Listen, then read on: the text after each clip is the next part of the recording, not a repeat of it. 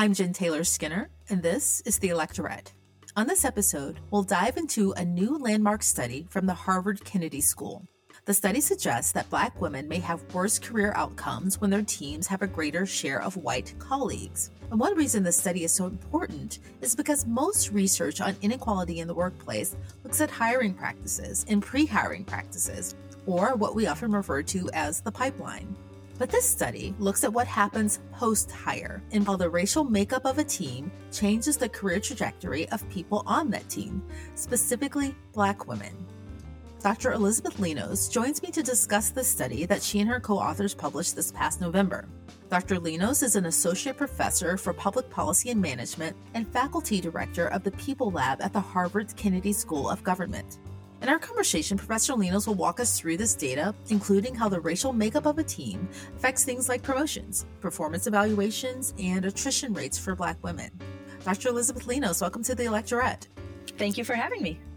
So there's been a lot of research focused on trying to understand why racial inequalities persist in the workplace. And you highlight fairly early on in this paper that a lot of the research previously has been focused on the pipeline, right? Those pre-hire practices, hiring, recruiting, the interview process. But this research specifically looks at what happens to new hires later in their careers. And I want to point out that you're specifically looking at the professional outcomes for Black women, right? That's what you're focused on. And you look at retention rates, promotional practices, engagement. What gave you the insight? What clued you in that there were problems beyond the pipeline? Yeah, I think it's a really good question. Well, first, I do want to highlight that this research is important across the employee life cycle. So I think it is really important to continue to study what might need to change in pre-hire characteristics, in selection processes, and making sure the right people are kind of getting to final stages and application processes. And all that research is ongoing. But what we find in our research is that even within a firm or within an organization, even if you see more diversity in kind of junior hires or early stage employees, there seems to be fewer and fewer employees of color, and especially Black women in managerial positions and then more senior positions. So to me, that's a first signal that there might be things that need to happen in the firm and in the workplace. More broadly, if we care a lot about diversity in organizations as a whole, by only exclusively focusing on recruitment, we might be missing opportunities to improve workplaces. We're bringing in people into workplaces that haven't changed or are still creating or furthering existing inequities. And so it's almost a vicious cycle where we're recruiting people who might look different than previous employees, but if they're leaving at higher rates or if they're not getting promoted at higher rates, it's a vicious cycle that's never going to lead to sustained diversity in these high wage workforces. I guess in a sense, it is understandable that, people have overlooked these, pre-hire or the post-hire practices, because you would assume that if a company is investing a lot of resources and a lot of time and thinking into improving the pipeline, to, getting rid of those biases in interviewing, that you'd find those same practices within the company culture, right? But that's not what's happening. I mean, can we explain that disconnect? Yeah, I think you're right. It's just a very different lens, right? So there's a lot of things that can happen in the broader labor market. A lot of people are studying education inequities. But what my research highlights, and I think this study is a good example of that, is that there's a lot that needs to change within a workplace as well. And so providing that same level of rigor and focus on the day-to-day dynamics or day-to-day interactions that people have at work could have these really large effects on things like recruitment, retention, and promotion. Because what happens in a workplace doesn't just stay in a workplace. It also is going to affect who wants to join a firm in the future as well. So it's just really providing that same level of focus that we have on pre-hire characteristics to what needs to change in a workplace, in the day-to-day experience of going to work for employees. So can you tell me a bit about the field site, the company that you used for research, right? The size of the company, the racial and the gender makeup, and how you conducted the research? Yeah, absolutely. So this is a firm that looks quite similar to a lot of high-wage elite professional services firms. So it's one of the many professional services firms that we have in the U.S. and globally. And like many of these firms, the demographic makeup of the firm does not necessarily represent the demographics of the U.S. So we have about 5% Black employees, about 5% Hispanic employees, a slightly larger percentage of Asian employees, and the predominant demographic group are white employees, and in particular, white men. And what's important is that becomes wider and wider as you move up in the ladder. So senior leaders in this firm, like many firms of this kind, are predominantly white and male, even if there has been some progress on bringing in new recruits that are slightly more diverse. So let's dig into the data a bit, right? And I want to preface this by saying that, as a Black woman, I've worked in companies with a similar makeup and have encountered, directly these racial and gender inequality issues, right? These biases. And so when I look at this data, I was really excited because it was affirming, right? Affirming of my own experiences, but it was also shocking in how affirming it was, right? And I think that's both a good and a bad thing, right? So when you have these experiences anecdotally, there's very little you can do with that, right? But when you have data to back it up, there's still very little I can do with that. But it makes me feel better, right? Well, let's start with the racial turnover gap, right? So Black employees are 6.7 percentage points more likely to exit within the first 2 years than their white counterparts. So tell me a little bit about that data. And also, can you tell me how you're defining exit? What categories of attrition? Yeah, this is a great question. And if I may, Jen, one thing that I do want to highlight is exactly what you said about your experience. Sometimes we think about what's the value in quantifying or measuring something that many people have experienced in their day-to-day work. And my sense is that even just giving a number or magnitude to the size of the problem helps ground a conversation on what needs to happen next. But for many people, especially Black women, these results may not be surprising given their lived experience. But I still think it's helpful to put numbers behind that experience that a lot of people have had. So to get to your actual question on turnover, so we're defining turnover very broadly, and this is important. So we're just looking at whether or not a new hire is still working at the firm 2 years later. The 2-year mark is a very important, critical mark for a lot of these professional services firms, because after 2 years, you're really going up for promotion to the next level. There's a little bit of an up or out culture. So if you're not getting promoted at the 2-year mark, that's probably a negative signal. But what's important to note is that we can't tell in our data whether it's a good or bad thing for an individual employee. So we're not going to take a stance in our research on whether or not it's bad for any specific Black woman or employee to leave this specific firm.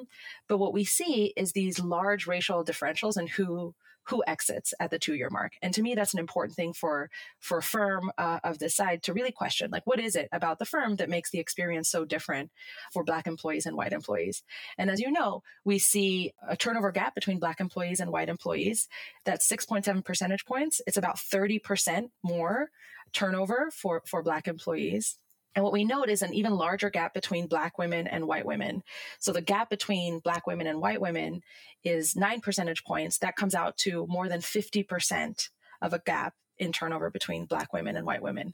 So to us, that was a very surprisingly large gap, even though there is a huge literature that suggests that the experience might look different. Just the size of the gap was surprising. So what does that mean, right, in practical terms? So that means that you could say that it's more than just a gender issue, right? There's a gender and racial component, right? Is that what that means?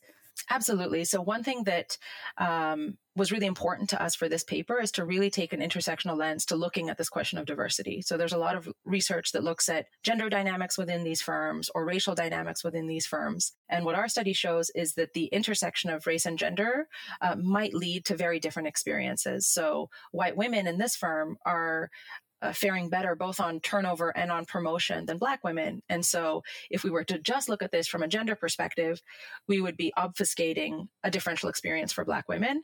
Same thing if we just looked at race. If we just looked at race, we wouldn't really be able to capture the double disadvantage that Black women often face in workplaces because of their race and their gender.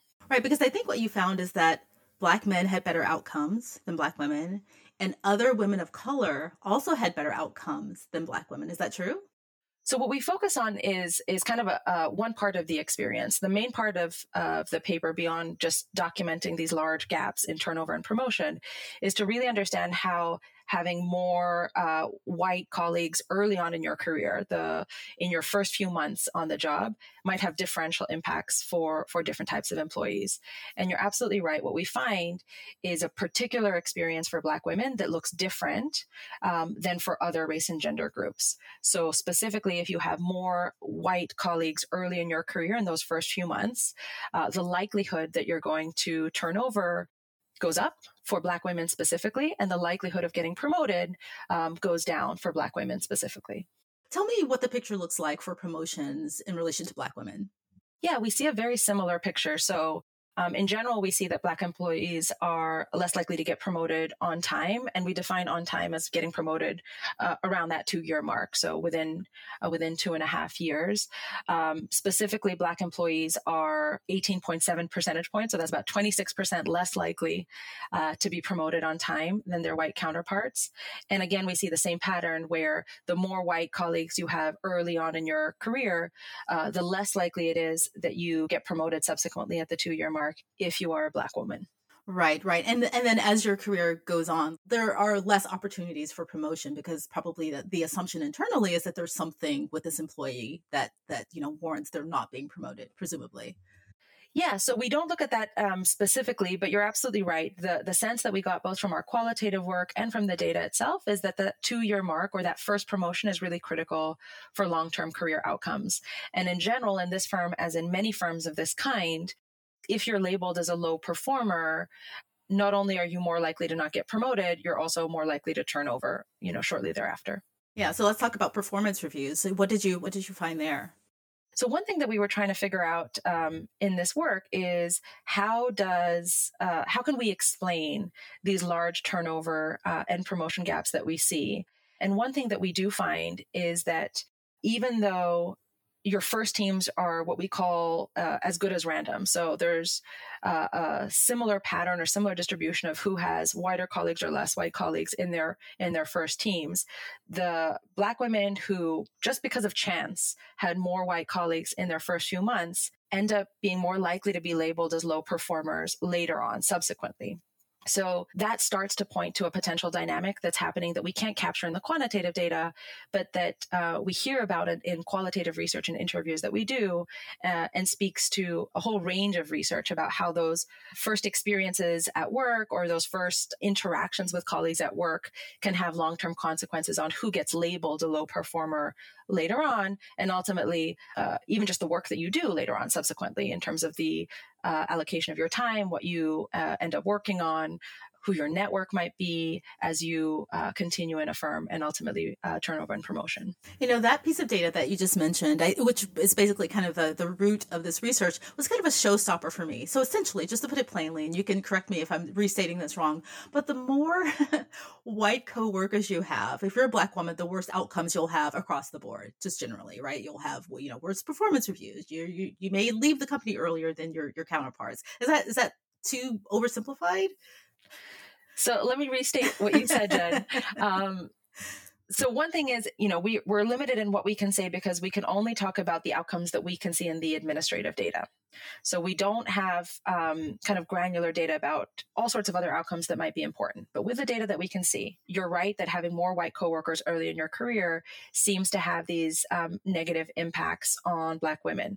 One thing I do want to emphasize is that we don't know for any individual woman whether or not turnover is a bad or good thing. You can imagine a world where if the dynamics at work are not good, it's a positive to exit that firm. That's not what we're studying here. But from an organizational perspective, given how costly turnover is for a firm and how large those gaps are and how early in one's career we see this turnover, yes, that is what we find, that kind of dynamics that happen early on with more white colleagues have these subsequent negative effects for Black women.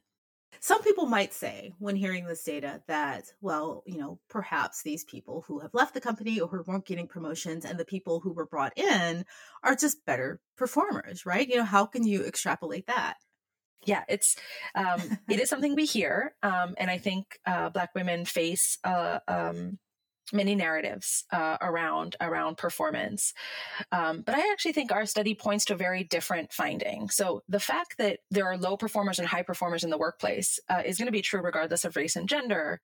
But your performance shouldn't depend on how many white colleagues you have early on in your career. So if it were true that this was just a fixed characteristic of the employee, right? It was just that the Black women, for example, who were hired were just low performers in general, we wouldn't see the effects that we see. So what we're seeing here is something that says, look, it's not about some fundamental fixed level of performance for specific groups of employees, but rather something about the workplace dynamics early on that increases the likelihood that they're going to be labeled as low performers.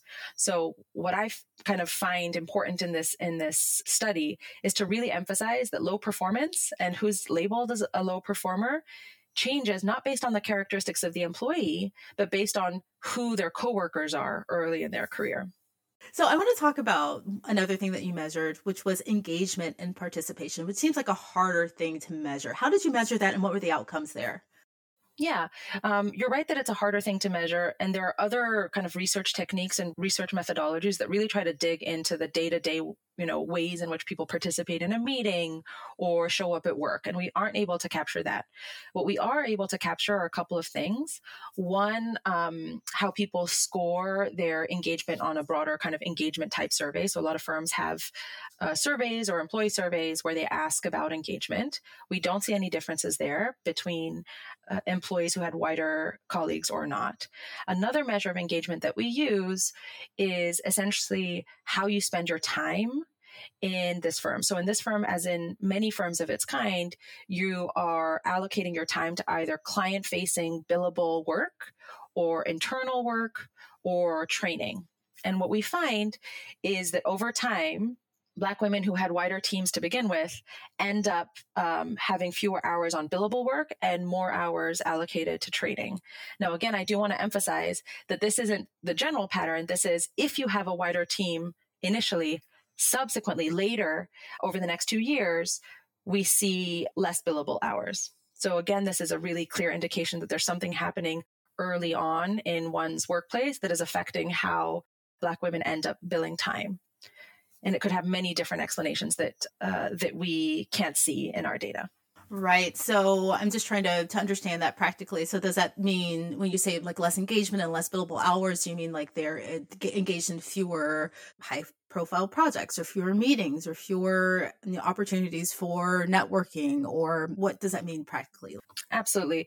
So we don't see that they're assigned to fewer projects, and they're not assigned to, fewer high profile projects. That could have been one of the explanations for the patterns that we see. We just see that they're reporting fewer client-facing hours compared to employees who had fewer white colleagues early on in their career. That ends up mattering in these types of firms because it's a sign of success to bill more hours, to have higher billable hours in your reports. But what we can't see in our data is, is this someone who is doing the same amount of work but billing fewer hours? There's some research that suggests that that's the case. Or is it someone who, because they haven't had the same opportunities or the same network or the same conditions to be able to bill more hours, end up billing fewer hours? And we see both in our qualitative research. So we see some employees saying, I was made to feel like I should be doing this faster. And so I was billing fewer hours because I thought I shouldn't be billing as many hours as it actually took me. I should have been faster at, doing a specific task. We also hear from other interviewees, I tried to speak up in meetings and my ideas kept getting ignored. So over time, I said, there's no point in me speaking up in meetings because no one's even listening. So both of those things are coming out in qualitative research. And there's a large evidence base for potential ways in which initial dynamics could affect future engagement and participation. But all we can see is actually just the final, hours in the administrative data. It sounds like the employees that you talked to, the Black women specifically, had a sense of what was happening to them. Did you get that feeling? Yeah, we were very fortunate to speak to employees from all races and genders. And there were some patterns that were true across the board. So a level of anxiety about what factors are going to play a role in promotion, or what does it mean to look good on the job. And then beyond that, we certainly heard from Black women an additional set of work or stressors that they had to manage to be able to be successful in this firm. And I do want to emphasize, I would expect the patterns to look very different in other firms of this kind that are high wage elite firms that are dominated by white men. I don't think it's specific or unique to this firm. But we heard about the additional workload required to manage identities in a meeting, or to feel like networks that were available to some employees might not have been available to all employees, and in a sense that initial dynamics between managers and employees might look different for Black women than for other groups. And I think you mentioned this earlier, but I think another showstopper for me in this data was the fact that white men specifically had the greatest impact on the trajectory of a Black woman's career, right? Yeah, that's exactly right. So, our first finding is we see having more white coworkers ends up having these effects on turnover and promotion of Black women in particular. But we take that same intersectional lens to look at which white coworkers make the biggest difference. And exactly as you note, we see that white men in particular, so having more white male colleagues early in your career has a larger impact on Black women, especially when it comes to promotion and the effects on promotion. No, there's a lot of data to parse through here. And of course, I'll post a link to the study in the show notes, but I really want to invite people to take a look at the study, right, and go through the data. There's a lot more detail there than we've been able to really cover in this conversation. And again, I hope people will find something affirming in this data. Elizabeth, what's one takeaway, a broader takeaway that we should consider when we're looking through this data? This research really points to one causal pathway that might explain inequities at work. The staffing decisions at this firm look very similar to staffing decisions at all sorts of firms. And what we find is that a seemingly neutral decision on, who works with whom can have these disproportionate effects or differential effects for different employees. So to me, it just points to the need for more research on how seemingly neutral decisions about how you get on your next project or who gets staffed with whom can have these effects. I'd love to see more research about how, firms that depend on networks for projects and for promotions end up disadvantaging some groups over others. Right. This seems like a really hard problem to solve if we're just specifically looking at or only looking at numbers, right? But because if you just think about the population, Black women will always be outnumbered in firms like this, right? So how do you even get at solving an issue or coming up with solutions for something like this?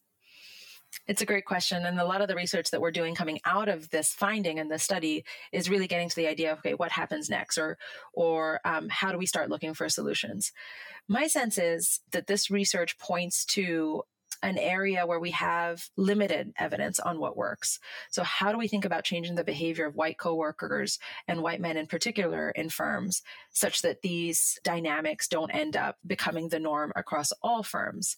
We have a lot of research and a lot of efforts that try to adjust the behavior of Black women, whether it's through mentorship programs or training programs or support programs. But we don't have as many initiatives and interventions that are really tackling the behavior of white employees and white men. And so I'm excited to see more research that really focuses on interventions that tries to change the behavior of the dominant group in these firms. And I think we could make a lot of progress if we at least acknowledge that that's part of the challenge we're hoping to solve. Right. Good luck with that. Thanks. And you're absolutely right. I mean, I know that there are lots of programs, for Black women and minority groups, telling how to integrate and succeed in these environments, but fewer on the people who actually have the power to kind of shape the culture. Yeah. So, again, good luck. I mean, it's honestly, as a researcher, it's our job, right? As academics to document the challenges, but also point to potential causal pathways for improvement. And I think this research really points to an area that was understudied. We're not just looking at average effects for white employees versus non-white employees. We're not obfuscating the differences between race and gender groups that are all employees of color. I think that level of targeting is really critical, and recognizing the importance of white coworkers in determining outcomes or career outcomes for Black women is a step in the right direction, but we have a lot of work to do before we come to solutions. And in your opinion, do you think all of the research and the work that's been done around improving the pipeline, has that actually been fruitful? That's a big question, Jen. I think. Sorry. I think one thing that we have unearthed through that research is that seemingly small changes in how we do selection or how we think about interviews can really make a difference. And to me, that's really important. So it's the same flavor of research to say, actually, the environment in which you're choosing applicants could really affect who you choose, or the way you read a CV could really change who you select. even by selecting criteria that aren't relevant for the job. And so there's been a big push to rethink how we do recruitment and selection with those differences in mind. That has, I think, borne fruit, even though, of course, there's still a lot of work to be done on recruitment and selection. And we do need to do the same thing at each stage in the process. So onboarding new hires, how we think about who gets tapped for promotion and who is promoted, all the way through kind of senior levels of management. Yeah, when I think about when I first entered my career in technology, about the way that interviews and the pipeline was done then versus how it is now, I can see a lot of changes, right? They've done, a lot of tech firms use a lot of kind of blind interview processes, right? Where you can't necessarily determine at the very beginning the gender or race or background of the interviewee. And so you can see some improvements there. But again, thinking about myself, I think one of the reasons I really wanted to have this conversation is because of my own experiences. And I'm hoping that when I left, that industry, when I left corporate America, I had conversations with a lot of other Black women and, mentees talking about their experiences, and they had some of the same experiences that I had. And I wish I had the data to help them feel less lonely and to let them know that this isn't just you. There's data out there to support these experiences. And I think that's why this is so important. And it was really, good for me to have this conversation with you. I appreciate that. And I'm hoping that's what this can do, really document the patterns here, that it's not an individual level challenge. It's also, if someone's labeled a low performer, there are many things that go into that, including things that are out of their control and have nothing to do with their actual underlying ability to perform. And so by unearthing this and documenting it in a very rigorous way, I'm hoping to just clarify or validate the experiences that people might already be having on the job. Well, Professor Linos, Elizabeth Linos, thank you so much for joining me. This has been a really great conversation. Thank you for taking the time to talk to me. Thanks so much for having me.